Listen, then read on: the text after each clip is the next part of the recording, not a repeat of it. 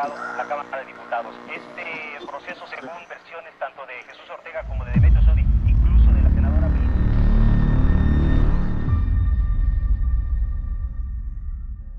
In 1990 in Massachusetts, two men created one of the most legendary horror films of all time. Shot on video, this movie was lost in a sea of VHS horror.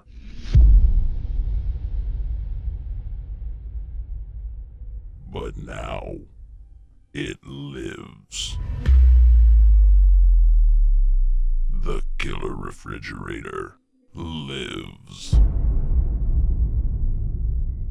Death by DVD proudly presents Death by Fridge. An exclusive discussion with Mark Vo and Michael Savino, the gentlemen behind Attack of the Killer Refrigerator. Whoa. So this is Radioland, huh? The infinite turtle, the waves through the ether fuzz roll on forever.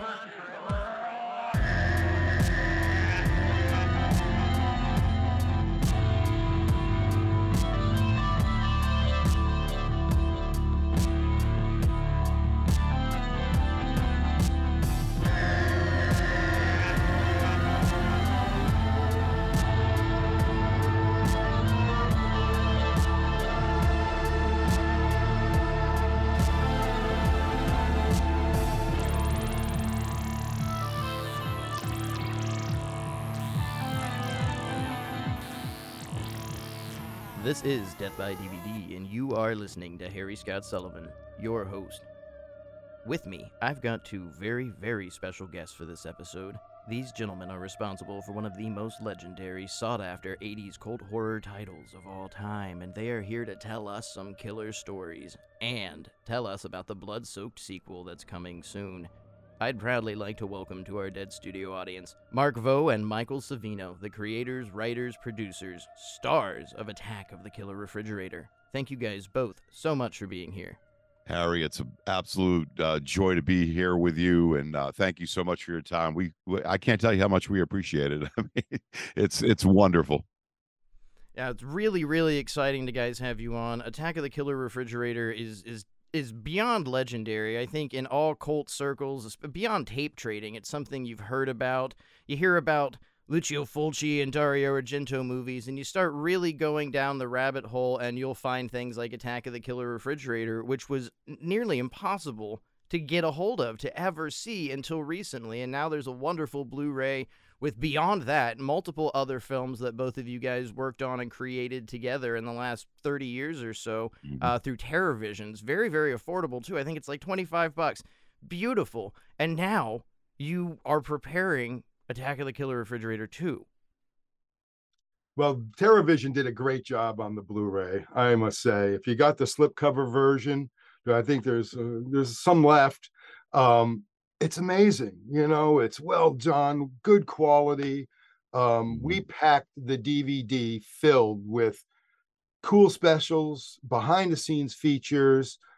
We did a whole program, Mark and I, called Media House Defrosted, where we pick through all the films, and it's really a great little piece for young indie filmmakers, old indie filmmakers to get a little jolt to get your project done.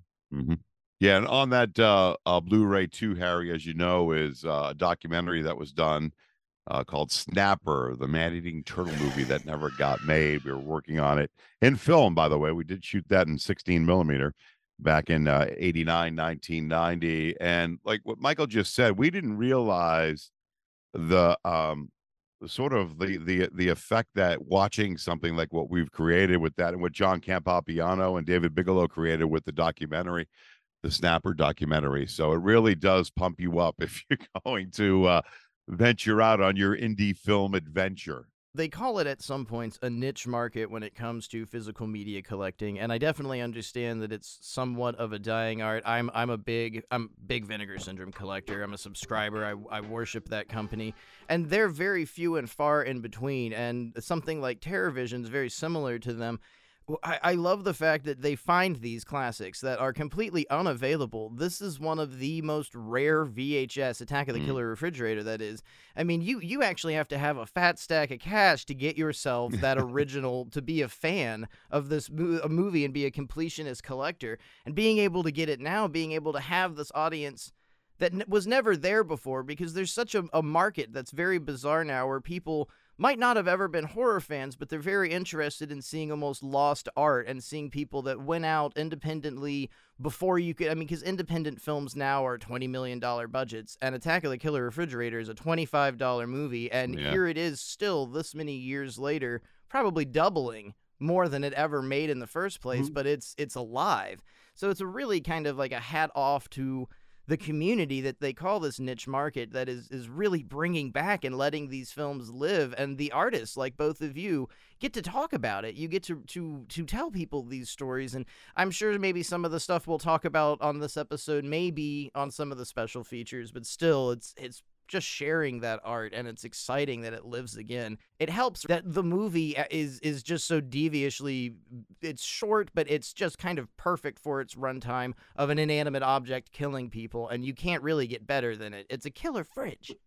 Yeah, absolutely.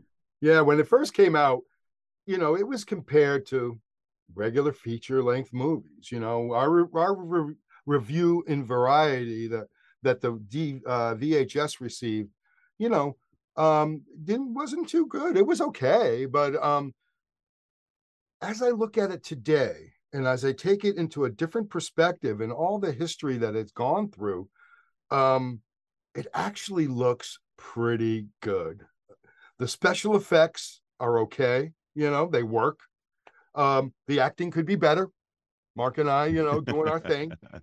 But in the long run, all these many years now, it is entertaining, I will say, you know, and it definitely leads into a wonderful sequel. You know, it really does. But making it for $25 it never was supposed to leave the college campus where we made it. We had a closed circuit TV station, pop a VHS tape in, play it, have the kids laugh, and take it out and put in a tape of music videos. I mean, it was just like, you know, part of the programming that we had.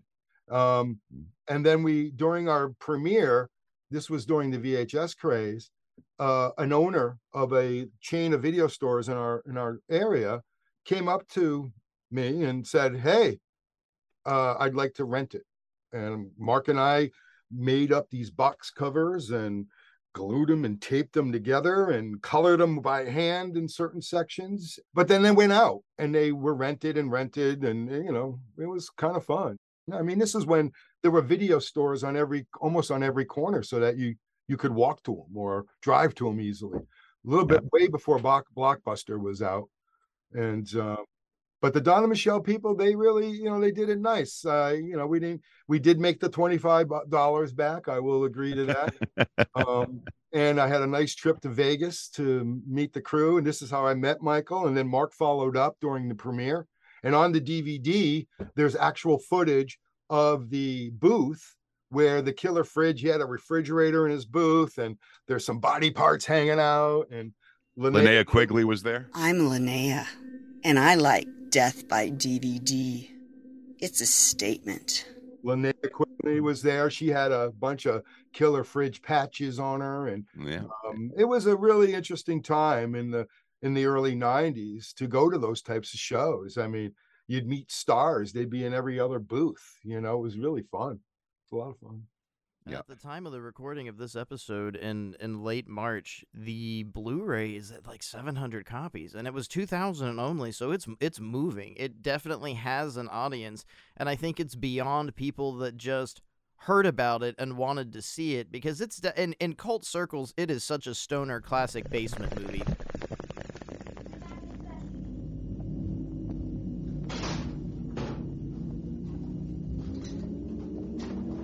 Oh my God!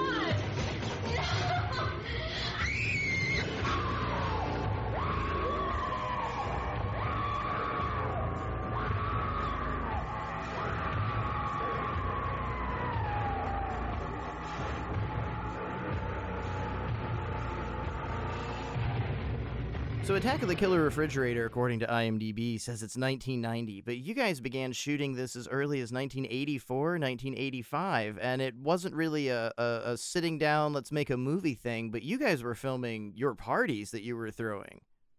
Yeah, exactly. And that's what we did. The Killer Refrigerator was Frankenstein together, literally, from other footage that we shot. You mentioned the parties, Harry. The parties, we shot everything. You know how people do with your phones now, except the difference was Michael's got a deck off to the side and he's holding a camera that probably weighed about 25, 30 pounds on his shoulder and going around. We just did. So the creating of the content back then was the same, but the equipment wasn't, the gear wasn't. So you can pull out your phone and do some cool stuff, right? Way better than what we had. But at that time, that's what we had. So we did that. And when it came time to actually piece a story surrounding the Killer Refrigerator and doing what it does, we used footage from other projects that we were working on, or just footage we had laying around, and we integrated that into the final edit and the final mix. In fact, there is one character, his name's Scott Parent. He was a classmate of ours, always hung around the house, and he calls it the Killer Refrigerator in the movie, in the party scene, because that's what we called it before we even started piecing together a cohesive storyline, which was made up on the fly. It's I know you got the script for 2. We'll talk about that coming up, but we've upped our game with screenplays and stuff over these last 35, 40 years, because that's the most integral part of anything. What's the most important part of filmmaking? It's obviously the story and certainly the screenplay. That's the most important. So back then we just did it on the fly. And again, Michael brought it up earlier. It was supposed to live and die at Worcester State, run on the TV station, maybe in the college bar when colleges had bars back in the 80s, and that was it. So, for this to happen, and there was one other thing you brought up earlier, inanimate objects. Watch Mojo calls it the 7th out of the 10 most incredible inanimate killer objects in movies. And there's a huge piece that we're running right now on that. And they really did a nice job with that little trailer. Yeah, they sure did. I really liked it. Sometimes seeing somebody else's work of your work is really refreshing. Mm-hmm. And I was really refreshed. But Mark, just to add to that point, remember, we use this stuff for content on a TV station. So there's actually like a 26-second, maybe less version of the Killer Refrigerator. The first one, yeah. Right, that we would use as what we call a bumper in TV, where it would just play between different pieces. And we would run this bumper. At the end of it, we'd tag on the station logo. And boom, on to the next piece of programming, which was probably a music video of some sort. But that's how it started. It was just a 20-second little thing. The Killer Refrigerator was born at our kitchen table. We're sitting around talking. And I think we were even actually having dinner. And all of a sudden, boom, clicked on, and we looked at each other, and boom, the Killer Fridge. And then we created that little small one. And then during the parties, you'll hear them, hey, the Killer Fridge, stay back. The smoke activates its eating devices. Yes, it was all, it was all there. That's what we called it, and it became famous after a while for people that would come in, especially after they saw the premiere of the movie, which we had a lot of fun with. That was all that we wanted to laugh at, the movie with our friends And then what happened was a college professor that we had at the time suggested that we enter it into a video competition. It was the 1985 Argus National Video Competition from Minneapolis, Minnesota, Harry. And so we sent the VHS off. What was it, $20 entry fee or something, Michael? Yeah. And lo and behold, a couple months goes by, we get a tape back, a check for $65, and a plaque that said, worst video of the year, Attack of the Killer Refrigerator. And that was better than winning an Oscar at that time. We were like, can you believe this? And then the next thing you know, a newspaper did an article on it. And then other newspapers, back then there was no internet, and then another newspaper around the area, and it kind of just started generating this media buzz, which with the advent of the internet and social media has carried on now for nearly 40 years. Yeah, it was a movie that you could hear about and you would hear people talk about. And when I was a lot younger and was more avid into tape collecting and wanted to have a completionist collection, it was a film I constantly wanted to see and had never had. That you had heard things about it. And there's a lot of genre films that were, especially in the 80s and 90s, people would tell you about, and you would learn this lurid legacy about these movies. And finally, the Blu-ray would come along, and they would just be some of the worst things you've ever seen. Oh yeah. But Attack of the Killer Refrigerator beats most of those problems because of its incredibly tight runtime. But while you're watching it, it's not that it's weird saying it's relatable, but if you've ever had a Friday night party in your 20s with your friends, it's very easy to immediately put yourself into the mindset, this is how this movie was made. This was made with some of the most absolute love and fun, and it becomes passionable at that point that this is, I'm going to get all my friends together and have a party movie and relive that sort of thing. And it getting a new future is sort of amazing with the fact that it's been blown up, and it's from the what did they use the negatives to clean up the original film? I mean, there's not really a negative for. No, well, it was created on VHS, but it Yes. came literally from the master VHS. The only thing that's different was there was one music change that was done years ago, but somehow got onto the internet, and I don't know how it did. But during our premieres, we had a piece of copyrighted music that I had to remove. And then buy a cut to put in instead. But other than that, it is original to the core. And even with the misspellings, I did fix that at one point, but I left it as the misspelling of the title, which wasn't really a misspelling. It was more of a combination that we had. We decided to mix both together. Yeah, because fridge has a D and refrigerator doesn't. But I believe in the UK they use a D. I could be wrong. But that But, movie, go ahead, Marcus. No, that's part of the charm of it, Harry, right? Oh, it is definitely. But the thing about the Blu-ray, which I think people will really enjoy, is that during the Media House Defrosted section, I went through and I found B-roll, cuts, slate work, alternate takes. There's bloopers. There's all kinds of new material that has never been released, including the Hook of Woodland Heights. Mark and I originally started shooting that when we were in college again later on, and we shot it up at this building at Worcester State, and then we abandoned it because we didn't like the way Bob's Hook looked. But we have all that footage on there with some scenes cut together. It's a little glitchy, but that was the style of the tape back then. You just didn't know if you're going to get a hit or not. That's why we did things 2 and 3 times, which we didn't do in any of the movies except for The Hook. We did do a lot of takes, but there's such cool stuff in there that I think people will enjoy. And like I said, it inspires the independent filmmaker to make their film. Mm-hmm. There's a quote saying, it talks about music, but you could certainly relate it to film and filmmaking.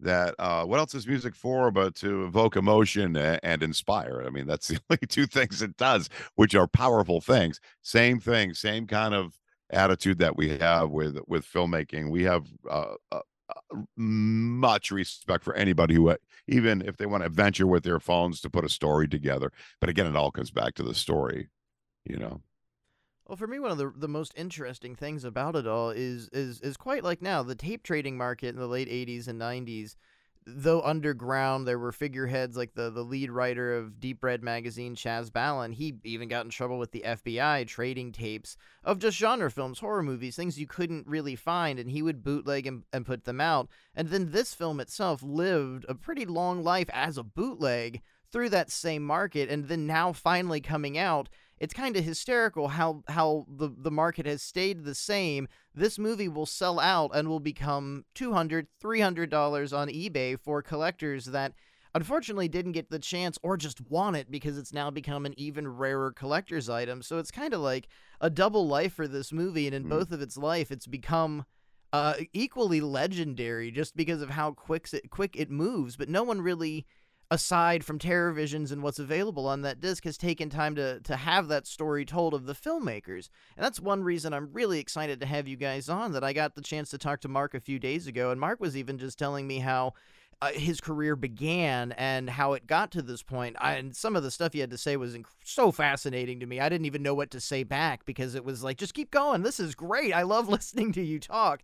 And it hit me you guys have a story and a new story on top of that. And I love being able to just let you guys talk and tell it. That I don't have the usual questions I think most people do for an interview, because the story you guys have to tell is a bit, I don't know what bones to pick, because you guys really have a lot to tell the world.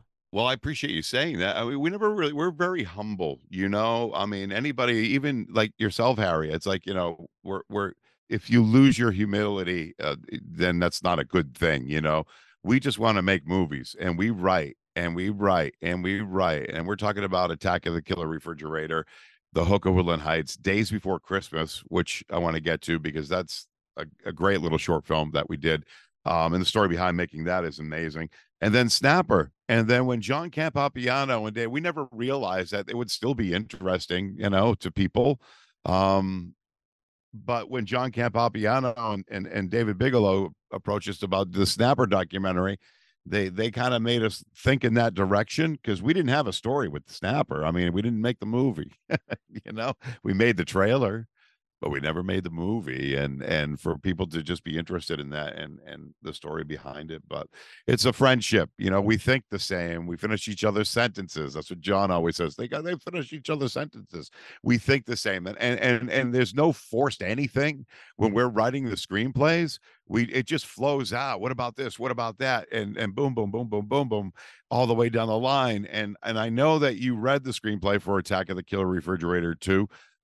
You're the only one outside our inner circle that has read that screenplay. And we've been working on it a long time. It was written in the location that we want to shoot in. It's an old Victorian mansion that I used to own, and ended up by being one of the most haunted places in New England, certainly the country. I did Ghost Hunters, all those shows. So we actually wrote the screenplay there, but you know, we're coming up on a long time since we did write the screenplay there, and it does evolve and it does change. And the ending changed. It was a completely different ending before the ending that you read, you know, and we don't want to give away a whole lot, but we're really proud of it. The screenplay and having a character arc. The Fridge gets a character arc that you don't see coming. That we were really, really, you know, adamant about.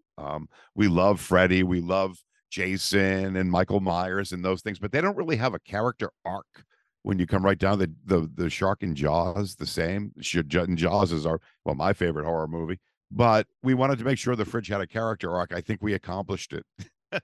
I think so too. We did, Yeah. Marcus. I think with this Killer Fridge 2, the strengths of the Fridge is that we do play off one. You know, Fred is our main character, and he is an Attack of the Killer Refrigerator fanboy. He's actually the president of the club, and he has a collection of memorabilia from the movie, The Hammer. He has a stuffed cat. He has the beer cans. He has the towel from Christine. He has the shaver from Mark when Mark shaves in the movie. He's looking for the ultimate prize, and he finds it, the Killer Refrigerator. Now, during a high school party at their house, which is this gorgeous mansion, it gets plugged in and goes on and turns all the guests into sliced meat, you know. And then a band of survivors have to battle together in the Fridge in its lair of the dark, drippy, wet basement. And they try to save and beat the Fridge in the end. And we'll leave it at that right now. And but it's full of craziness. It's full of awesome B-horror gore. It's awesome. You know, we talked about some of the special effects. We have some great artists. Look at some of our videos up on our site from some of the team members that we have coming. But it's a great story. It has love. It has terror. It has fights. It has some really cool special effects that go on. The Fridge has a personality. I think it's going to be fun. Here's the thing. People are going to see the site. They need to back us. They have to back us so that at least if we don't achieve our goal, you don't get charged, but at least it looks like, hey, we raised $1 million.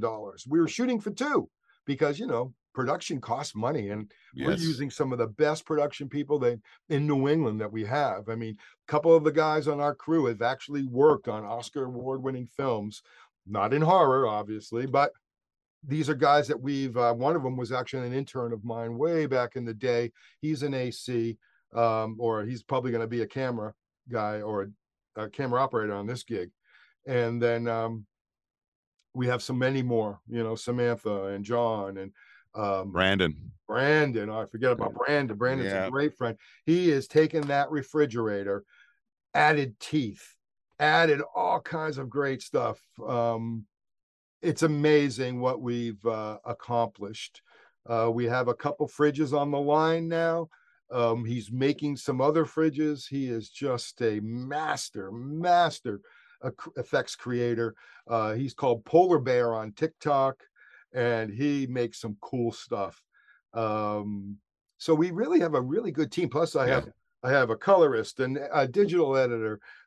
If we get the funding, I have a composer who is out in Hollywood, and he's a good friend of mine. I don't want to bring up his name until I get the funding, because I just don't want to put him on the hook for anything that I can't bring him through on, and because he's that well known, and he has a list of credentials that would blow you guys away.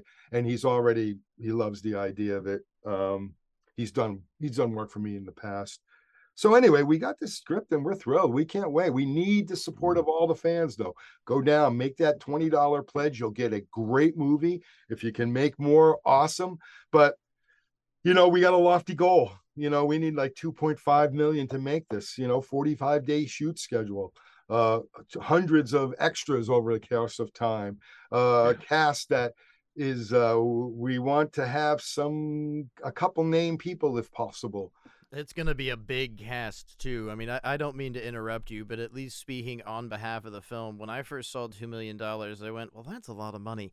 Then I read the script, and it's visualized very eloquently where this money's going to. It's not like a frivolous, these guys want $2 million and they're going to make a $250,000 movie. It's about a $2 million movie, if not more, with some of the ideas that are in this. And one thing, spoiler free, I can say about the script is it starts around page 10. You get sunk into an immediate, I'd say like 1985 to 88 horror movie vibe, and it never leaves you. It feels like films like Society, just the big rich mansion houses, all these upper class kids that just somehow their parents have mansions.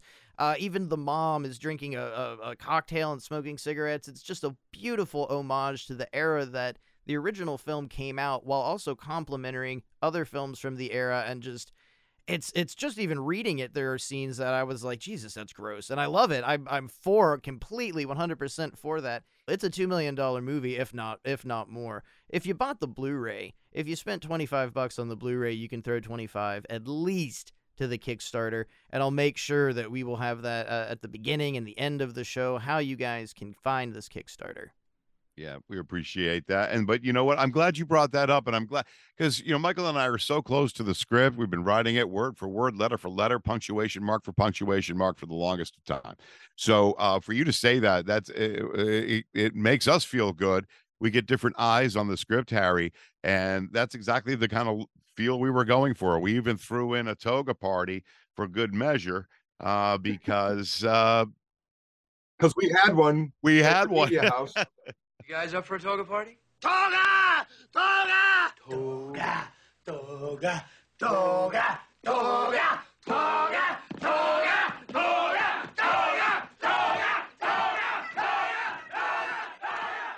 And actually, I was such a big Animal House fan, and Michael was too, that we had these toga parties, and it's going to be a lot of fun. It's going to be a lot of fun. And Michael mentioned hundreds of extras, yes, because you got a mansion full of these kids, and we have effects. Special effects are just through the roof, and it's not only just a special effect, it's the time to get the special effect to operate correctly on the set during the pressure time. We've all been there. You work with an animal, there's always a little pressure factor. You work with a kid, there's pressure factor. Imagine working with, 80 teens, or they'll be older than that. However many they are, they're in the shot. And a refrigerator, that's gonna chew and bite and spit out blood. And, it's gonna take time. And I'll be doing a thing on Kickstarter probably about midway where I have the script broken down by scene, and I'm going to go through the budget with everybody. I want to show you exactly what we're spending on,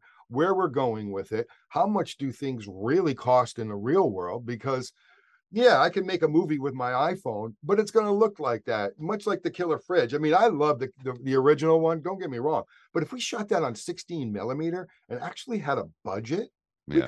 we could have made it really cool, and I still think it's very cool.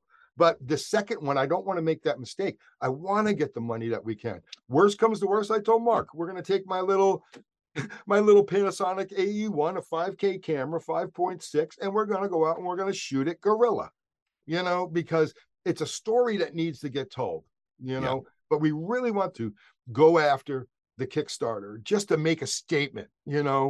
We're going after a lofty goal. We really are. And we know it. We knew it from the day one. And people have written to me through Kickstarter saying, you're crazy. And I say, maybe, but that's okay. Yeah.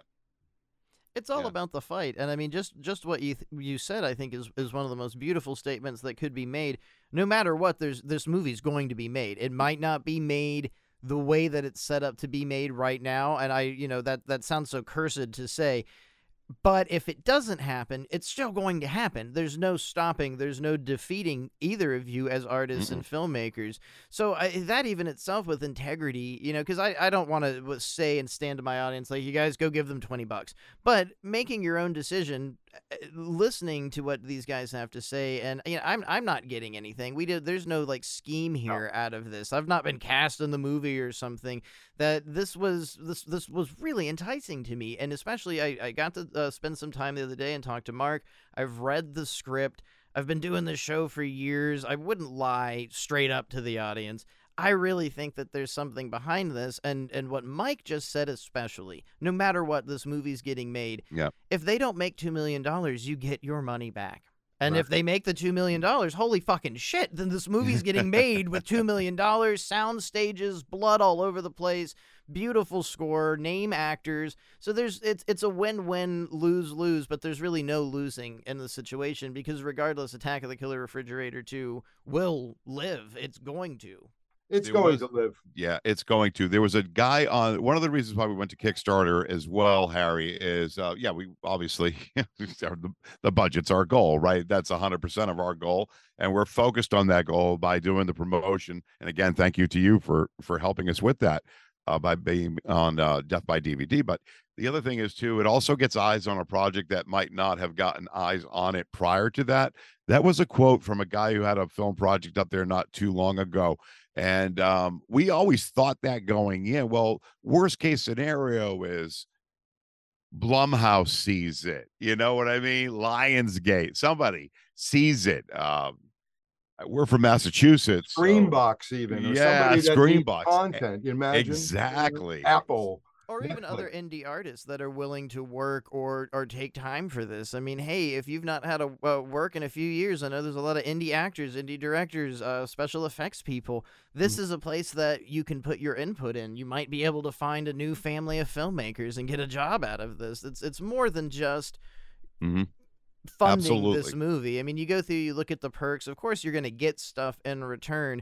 But I've done Kickstarter a few times before. I've not done one for myself. I've contributed to Kickstarters in the past, and like one of them is a biography about Rudy Ray Moore by Mark Jason Murray, a beautiful book that otherwise would never have existed and has brought people a countless amount of joy. So a lot of it comes down to the after effects of. You look at it and it sounds intimidating. If I could be a producer, if I put this much money down, but your $20 is just as important as anything else because it's a movement and it's grassroots. It's pushing it. It's getting people to understand what's going on. And even the smallest level people, The Witch for A24 was filmed on about a $3 million budget. So when you're thinking about, $2 million, think of The Witch. That was $3 million and that movie was majorly released. I think Criterion is putting it out this year on a fancy edition, and it's only like a 10-year-old movie.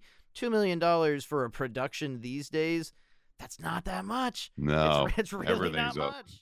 Low budget. That's the level where you cannot. I mean, I would love to use a union crew, and the expense isn't really that much more, to be honest. $2 million is a lot of money in the Kickstarter world. We're used to seeing things for 1,500, 5,000, 20,000, maybe 30. This one is, but we will put every dollar on the screen. You know, Mark and I have been working in video production my entire career. I mean, that's what I do as my full-time job. I direct, I produce, I write. Mark, same thing. We have not stopped. Yes, we don't make as many independent films as we like because we raised families. I putting kids through college, that whole bit. But we have the skills and the production ability. I have 2 beautiful edit suites to make the movie, like I said, no matter what. If we can have the full crew with the beautiful lighting and the great actors and the crazy special effects, we will literally put every dollar on the screen. It's going to be one of those things, and it will get finished. We also have we have other funding sources that we're going to go after if we need to get more. But I think within my budgeting, which, like I said, I'm going to go over one night on Zoom, which will be free, to let people know what did it take? You know, how did I come across for a 45-day thing? You know, this is all stuff an AD would do, but being that Mark and I are just independents, we have to pretty much do everything. I mean, Mark and I created this entire Kickstarter campaign with a 45-day social schedule that really is only going to be 35 days. So we have content, as you've seen, we've had videos, we have everything's done. We don't have to do it. We're right now we're responding to different parts of the Kickstarter. By developing content that people are sort of requesting in many ways, through emails and through words. So just making, and you're right. I wouldn't lie to your audience either. We're not here to take the money and run, because we certainly don't want to do that. And nor would we even be, our names would be mud, and we would not want that. Yeah, we're older. You know what I mean? We're just having fun, and this is going to be a project that we really, really are going to put our heart and souls into. We've worked tirelessly already. I mean, you wouldn't believe the amount of hours just to put together a Kickstarter campaign. Unbelievable. I was shocked, but hundreds of hours literally to put everything together. I think we did 3 shoot days, and we just recorded another one with the DP yesterday that I'm going to put together to make a nice little informational part about the look of the film and the feel of the film. So we are serious about it, and we will definitely not take anybody's money and put it to waste, because we are serious filmmakers, and we're doing things still in a guerrilla format, so we're watching every dollar in the budget and where it can go. So it's tough to make a movie nowadays, it really is. I think that the Killer Fridge days, when Mark and I and our friends made it, they're still happening, but this movie is not that. No, it's not. It's so much. But you know what, Harry? That's what we love about it. And I always say this. Michael's probably already sick and tired of me saying this, but it's the collaborative effort. I think out of all the mediums, it takes more people to put a film together, obviously. I mean, each shot requires, how many different elements in each shot, how many different crew, it's just, there's so many people that are involved. But we love that challenge, we love that. And it's a great environment for us, and we thrive in that environment. And we have a lot of respect for that environment. Well, think about the Hook of Woodland Heights, Marcus. When we shot the Hook of Woodland Heights, we had a volunteer crew. And one of the things that I found was the problem was every day you didn't know who was going to be there. Yes, we had a few regulars that showed up every time, but there was also people that would show up for the first time. And that made it so much more difficult because 1, they don't know the equipment.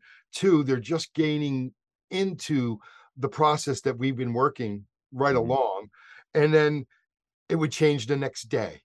And that made it very difficult. And I swore back then that if we did a longer shoot, that the crew would be the same. And that only comes with money. Because people need to get paid. And we can only sell so much off of the movie. And even then, that's not really an incentive, because that doesn't pay Capital One. Right. But it would once it's released. But still, we're looking to, you know, do it right. But if it doesn't, it's going to be made, and we're going to have a good time making it, because that's all it's about, you know. Exactly. Well, no matter what anyone says or tries to tell you, really the budget is the biggest feat and hurdle you have to get through when you're producing a film. And I come from the no budget, incredibly low budget. The last project I worked on, I think, was $30,000, and that film still, you know, it got a release, it's got a disc release, but pushing and having that no budget and having to pull together just a group of people. I mean, there was we shot for 4 days in one house and no one left. That there was no point. Like, we got to stay together and do this. We'll all get it shot. But having that idea of a different person walking in every day, you'd have to stone teach them what they're doing, go over the script, go over these points. When you can build that family and you can have it set, and it's unfortunate it has to be set through equity, but most of the time, a good crew, if you can pay them and feed them, they're going to be there. And it's the biggest necessity, is having that money to make sure that they're safe, they're happy, and everything's working out. And I don't think a lot of people realize that. They, you know, well, where's my money going? Where's it going on screen? It goes to the artists that are crafting this experience for you. And I truthfully, I mean, reading the script, there were a few times where I was like, you know, I can see major studio releases for something like this. I mean, you've got this massive resurgence on television with Child's Play, and even movies like Megan, they're just booming. You had the Winnie the Pooh public domain horror film that has recently gone through American horror. I don't know if it hit I think it's just North America. I don't think European yet, but it's well made $10 million at this point, and it's a Winnie the Pooh horror movie. That horror is returning to some of the heights with major studios and even indie like that itself, as it had in the 80s, and it's not... I just don't think it's asking too much. It's even, especially once I read the script, it's like $2 million's reasonable. I could see this going for like a $10 million soundstage, massive, big effect sort of deal, that you could really stretch it. It's a little humbling being able, it's way beyond humbling being able to read the script and experience some of this stuff and visualize it. And that's you know, I thought really hard, what do I want to say on this episode? What do I want to make my directive? And it's really in belief. Like, I really believe in you guys. It's not just selling a product and going door to door here. It's getting people to understand what it takes to make this film, and the blood, sweat, and tears. Everybody knows, yeah, it's so hard, but really, it is hard getting this organized, getting these people together all on one time period and one scale. Takes so much effort, and like, that's half the budget right there. That's ensuring everyone, and it's not an unbelievable project. And it's something also Mike pointed out. Even if you know, I brought this up, you guys don't make it, you're still going to push for it. But that is something really great with Kickstarter. If you guys don't hit the $2 million and you out there in Radio Land put $2K down, you still get your $2K back. You know, don't worry, it's not disappearing. You can go put a down payment on an Acura or something, or buy some weed. You're fine. Right. You know, don't worry. No one's stealing your money. And it was a hard decision with me, though, of like, well, I've never done a sales thing. I don't know exactly what I want to do. And it really was reading the script. And I think with the Kickstarter, these pieces that are going to start coming out where you can, as an audience member, get familiarized with the script and see how the story's coming together, I think, like me, that will help you kind of start believing in what's being made here. But it's a genuine horror picture. I think that's the most enticing thing. And I mean, we're a horror show. Our audience loves 80s horror in particular, but this really is kind of the definitive movement. It's not a bunch of 20-year-olds that really like John Carpenter movies making this. You guys were around when all these horror films were at their peak. You lived through it. You're much more familiar. You're not making a knockoff movie. I mean, there'll be moments of homage, but this is a genuine picture made from people that were there. Yeah, we just appreciate the longevity, really. I mean, you know, this is what we want to do. This is our dream, and you know, we're never too old, or you never get too old to follow your dream. And this is what we want. This is storytelling in this genre, and really in a monster that we created accidentally, whatever, back in the day. But it's almost like destiny, because if that refrigerator never kicked on like it did, sitting around that table in our college apartment, Harry, you know, it's just fate, I think. And we've carried it now, and we're really truly just we love what we do. We love. I did 30 years in radio, and I just, it was an easy decision to leave in 2018 when I did, because I really just wanted to concentrate on just Media House and what we've got going on. We're not going to be around forever, but while we're here, we're going to pump out some great horror movie moments. Yeah, no, that script is great. I can't wait for the people to see it. And you talk about, you got a couple grand, and if we don't make it, you don't have to pay. But if we do get the funding, boy, you're going to have a heck of a great time at the premiere and after party that we're going to have, because we have some huge plans for that, and we can't wait. I mean, one of the things that we always think about is the end result. I could see the film already cut. I can hear the music. I could feel the sequel or the third one already. Yeah, we have a third one outlined, Harry. I'll just leave it at that. Just to let you know. So, but we got to get the second one first. But the third one is unbelievable already.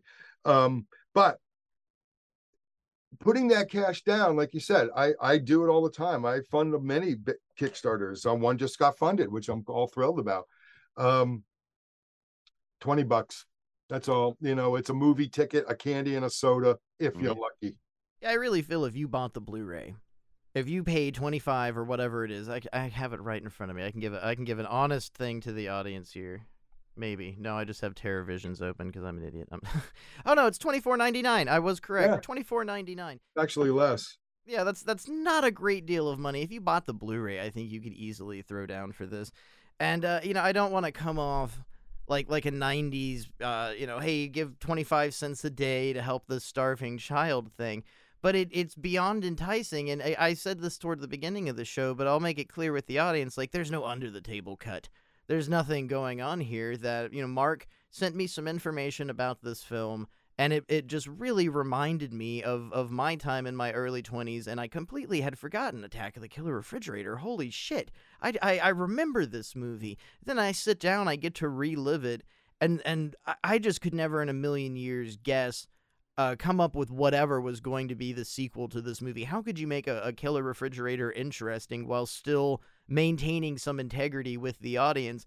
And you guys really did it, though. And that's just the script alone. It really made sense. And there was a couple of times where I was even getting mad at myself of like, you're a professional film judge. This is a killer fridge movie, man. You're enjoying this way too much. But it really, like, it's an enjoyable movie. The characters are realistic.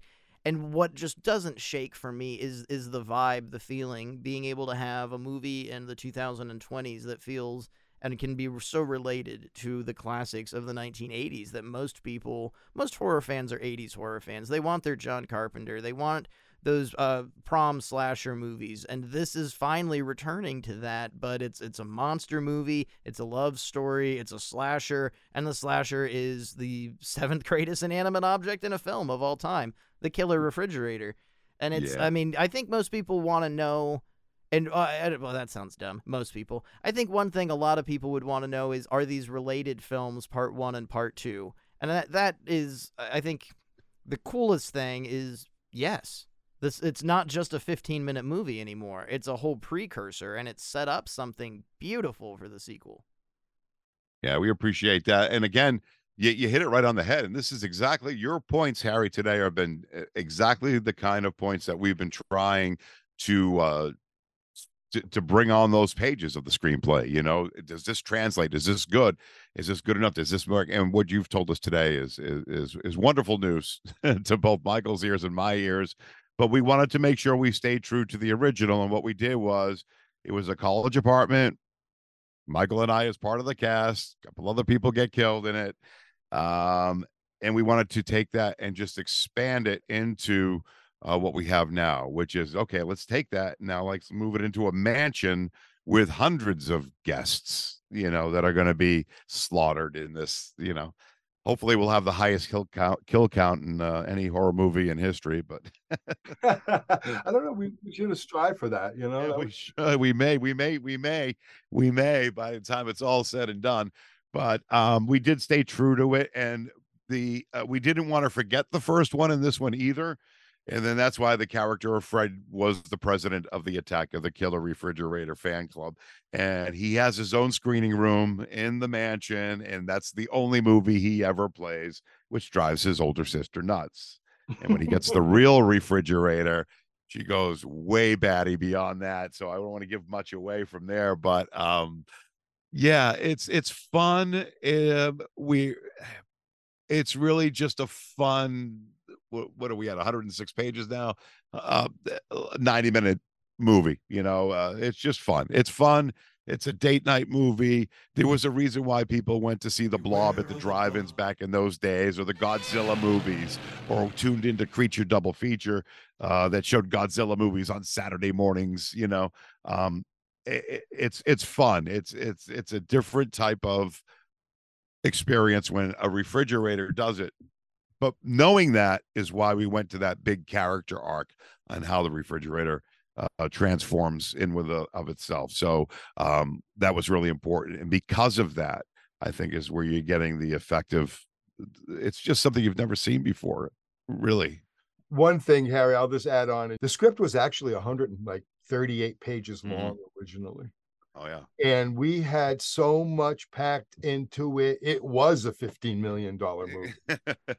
And I gave it to a friend of mine who is a extremely accomplished producer, Andrea Ajamian. She does real movies with big budgets. And I discussed with her.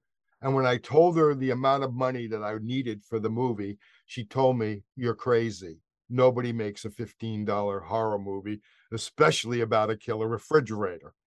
And she put some sense in my head. We rethought everything. We had scenes in there that would cost $2 million just for one scene because of what was going on. So Mark and I literally took I think it was like Mark, it was 138 pages, and we whittled it down to 106 pages where it sits today. Right. And we cut out some really cool stuff, but it was money. It's all we cut out. Money. It was. That if there's one issue that Michael and I have when we write screenplays, it's that we have too many ideas. Some people get writer's block. We have to kind of filter. Okay, so we'll start at 130. We start whittling it down. The irony, though, here's a little fun fact. The irony, as far as Andrea, who Michael had just mentioned, is that when we shot The Hook of Woodland Heights, that was completely guerrilla. So we pulled up to a neighborhood, no permits, no nothing. We rolled out the dolly track, rolled out the cameras, rolled out Bob Allen in The Hook, and had him run through this neighborhood.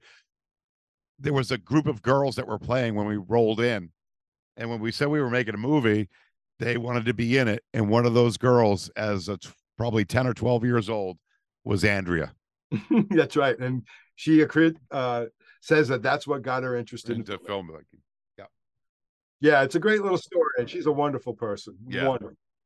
I mean, I could easily see once Attack of the Killer Refrigerator is a released and out movie. This is something that Joe Bob Briggs would play on The Last Drive-In. I think this has a potential for not just mainstream horror fans, but the niche fans, the old cats that still are collecting VHS tapes. That this is a breath of fresh air that combines all of those qualities together. You still have your Midnight Underground movie, but what you guys are shooting for is more of a mainstream project. And it sounds silly to people, but I mean, you got to even look at Rob Zombie, A House of a Thousand Corpses, The Devil's Rejects. Those are very, very violent films that got released mainstream studio through Lionsgate. They were out in, I don't want to say thousands, but several hundred theaters in the United States. I know Three from Hell got a limited theatrical run. Kevin Smith is shooting on a few $1 million budgets with just hand cameras now. He's not even using cinematic stuff, and his films are being released through the Fathom releasing 2-3 days. It's not unbelievable in the least bit. And looking at what has already been released in 2023, the Winnie the Pooh, Blood and Honey, and other indie films like that. Even Megan. Megan is not to even talk bad about the movie, but it's another killer doll movie. It's kind of a Chucky knockoff sort of vibe, but it made a great deal of money. It's already been greenlit for a sequel. If you can be afraid of your Alexa coming and attacking you and this killer doll and stuff like that, a refrigerator shouldn't be that far-fetched. And the fact that it's not like a new General Electric see-through, like, synced fridge. Like, this is the 1948 fridge from the first film. You're running on the old evil technology. So you even have that Christine sort of vibe with John Carpenter, that it's better that way. It's way cooler than doing a new fridge. You had to use the classic. Yeah, absolutely. And although one of the new fridges does make a cameo, we'll put it that way, and that's all I'll say about that. But we had to go with the first one. It's a tank, and you've just brought up Christine. Definitely, there was another movie that had come out during that time period with machines, Maximum Overdrive with Emilio Estevez. That's where Who Made Who from AC/DC came from. You know what I mean? So we love that stuff because you're thinking outside the box, really. But we never saw the Watch Mojo thing coming. I mean, if you watch the countdown, it's Night at the Museum, Us, and then I can't remember what comes after Us. But it's like, what? what? Yeah, what? 25 million. $25, 10 million, it's $25. And you know what? People think we're kidding about that, Harry. We are not. That $25 was spent on smoke bombs that Michael picked up in Virginia, ragu spaghetti sauce, Caro syrup, red food coloring, and Ziploc bags. That's what we spent the $25 on. And Tom Savini did use Attack of the Killer Refrigerator, the first one, as a teaching tool when he was teaching his special effects classes, showing you that you don't need a lot of money to create halfway decent effects. The when Mark gets impaled, that's one of my favorite shots. Yeah, that's a good one. By the door handle in the original refrigerator. I think a lot of when it comes down to filmmaking is heart, and having people that are your leaders, your directors and producers, having heart and soul and pushing you for the better. And I've worked on a film that I didn't really get any ideas of what I was supposed to do. I didn't get any direction. And then I've worked on a film where I was given space to create something and to have fun, and I got to have a healthy, great experience with filmmaking. And when you're able to do something like that, when you're able to have the budget to do something like that, you can only grow. You can only have the room to make a pretty fine piece of art. And most people don't consider horror films art, and I think that's a very wrong thought, that no matter what is being created, it's still at any capacity a piece of art. It doesn't matter if it's blood or guts or nudity. There's still art to be found in absolutely everything and anything. And I believe in the art of Attack of the Killer Refrigerator too. And it's an exciting thing, because especially at this point, it's like the ground floor, being able to continue. I mean, I would love to have you guys back on the show and to talk more when there's more progression, and to let the audience know this, we're moving into stage 2 or stage 3, and keep people up to date with this, because this is a really, really cool project that you can be a part of. You can be a physical part of this becoming a reality, and you can also watch it and the growth, and it's like a butterfly. One day this movie is going to take off and be completely different than what we're even sitting and talking about now, and I'm really excited for it. Yeah, we hope to achieve the goal. If we can achieve the goal, which again, it's very lofty, but we totally believe in the community to stand behind it. We have a friend of ours, Scott, who designed, Mark, I don't know if I sent you, did you see the latest design? Little keychain refrigerators with teeth. It's amazing. So if we can achieve that goal, I want to try to make one for everybody, and boom, there's a nice little bonus. Imagine a little cool little keychain fridge to put on your keys, and then I'd like to get a big McFarlane one at some point. That would be really cool.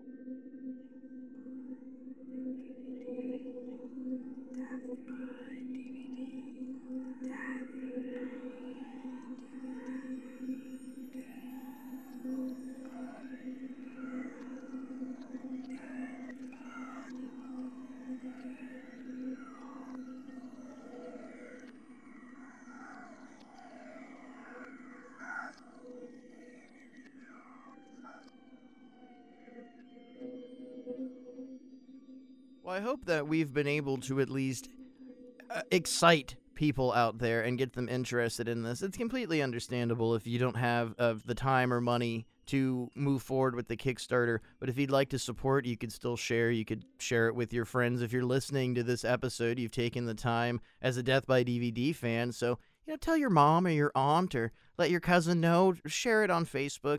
The grassroots idea of it is just letting people know what's going on. You don't, and it's Mike brought this up beautifully. You just don't know who's going to see it, whose attention is going to be brought toward the project, and it's a genuinely fun project. It's not often that you can sit and read things. I mentioned earlier I'm a film judge.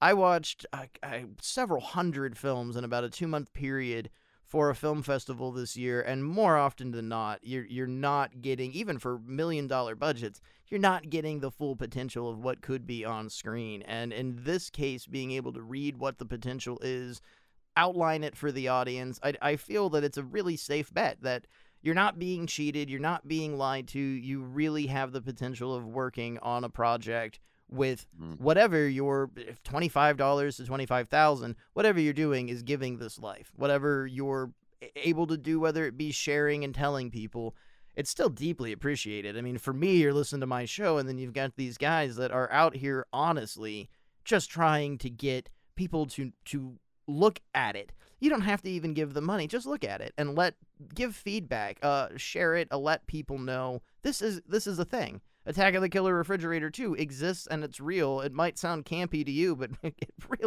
is. It's a campy movie, but it's beyond that. It's got some real, genuine feeling to it. Yeah, and you can see our pitch deck is up, Harry. If you can go to MediaHouseFilms.com, so that's MediaHouseFilms with an S.com. Right there, we've got the whole pitch deck laid out. If you go up to the Kickstarter page, you'll see that very much the same. We have videos up there. We're hitting social every day with videos. We're definitely going to be, in contact with you. And again, appreciate your time. This is huge. And what you just said is what our mantra is: just share it. Just share it. That's all, just keep sharing with your friends. Just keep it going and going and going. And that's a very important part of all of this, because it goes back to the faithful, the horror faithful, the loyalty. I don't think there's another genre of film that has the loyalty that the horror community gives. Yeah, I really agree. And if you're looking this up on Kickstarter, it's Killer Fridge numeral 2, all one word, Killer Fridge 2. So you can just go to Kickstarter.com and you can look it up, or you can do Kickstarter.com/projects/Killer Fridge 2, and it'll bring everything up for you. Of course, we on social media, Death by DVD, you can follow us on Instagram, Facebook, Twitter. We will be sharing and posting links to this Kickstarter so you can find out all about it for yourself. And then, of course, you've been listening to this episode, so you've probably made up your mind, and I hope it's for the support of Attack of the Killer Refrigerator 2, because I've enjoyed just hearing the story, hearing you guys talk about the first movie and where you came from and growing up and making this together, and then years later, the commitment to following through. I want to see it. I hope everyone out there in Radioland wants to see it too. That was a great ending. You are amazing. I agree, Harry. Thank you.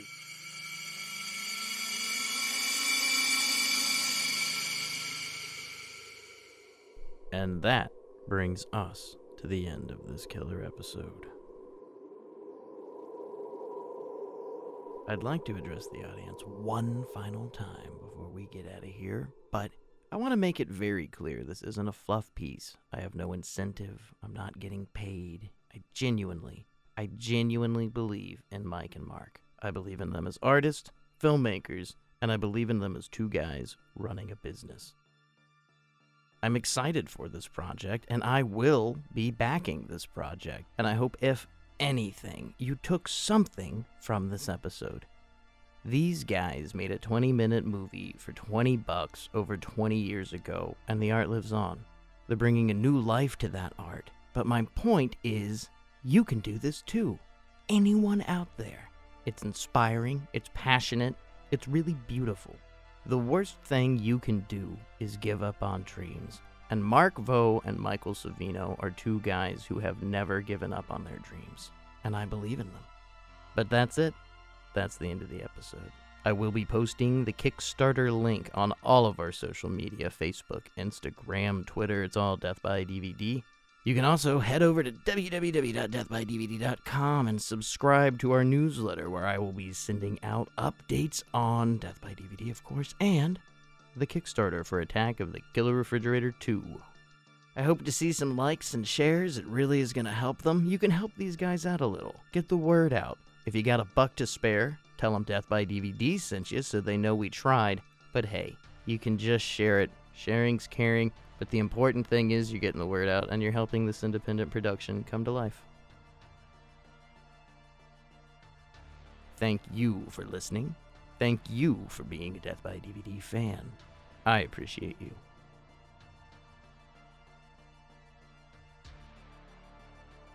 The ashtray is full, and the bottle is empty. Until next time, pleasant tomorrows.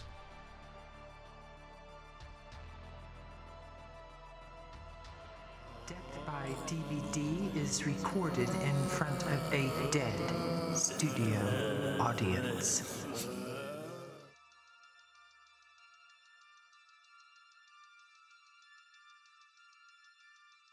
Portions of today's programming have been mechanically reproduced. Death by DVD is broadcast from on top of the Blue Crystal Sunshine Mountain in Anytown, USA, with transmitters on top of the Empire State Building.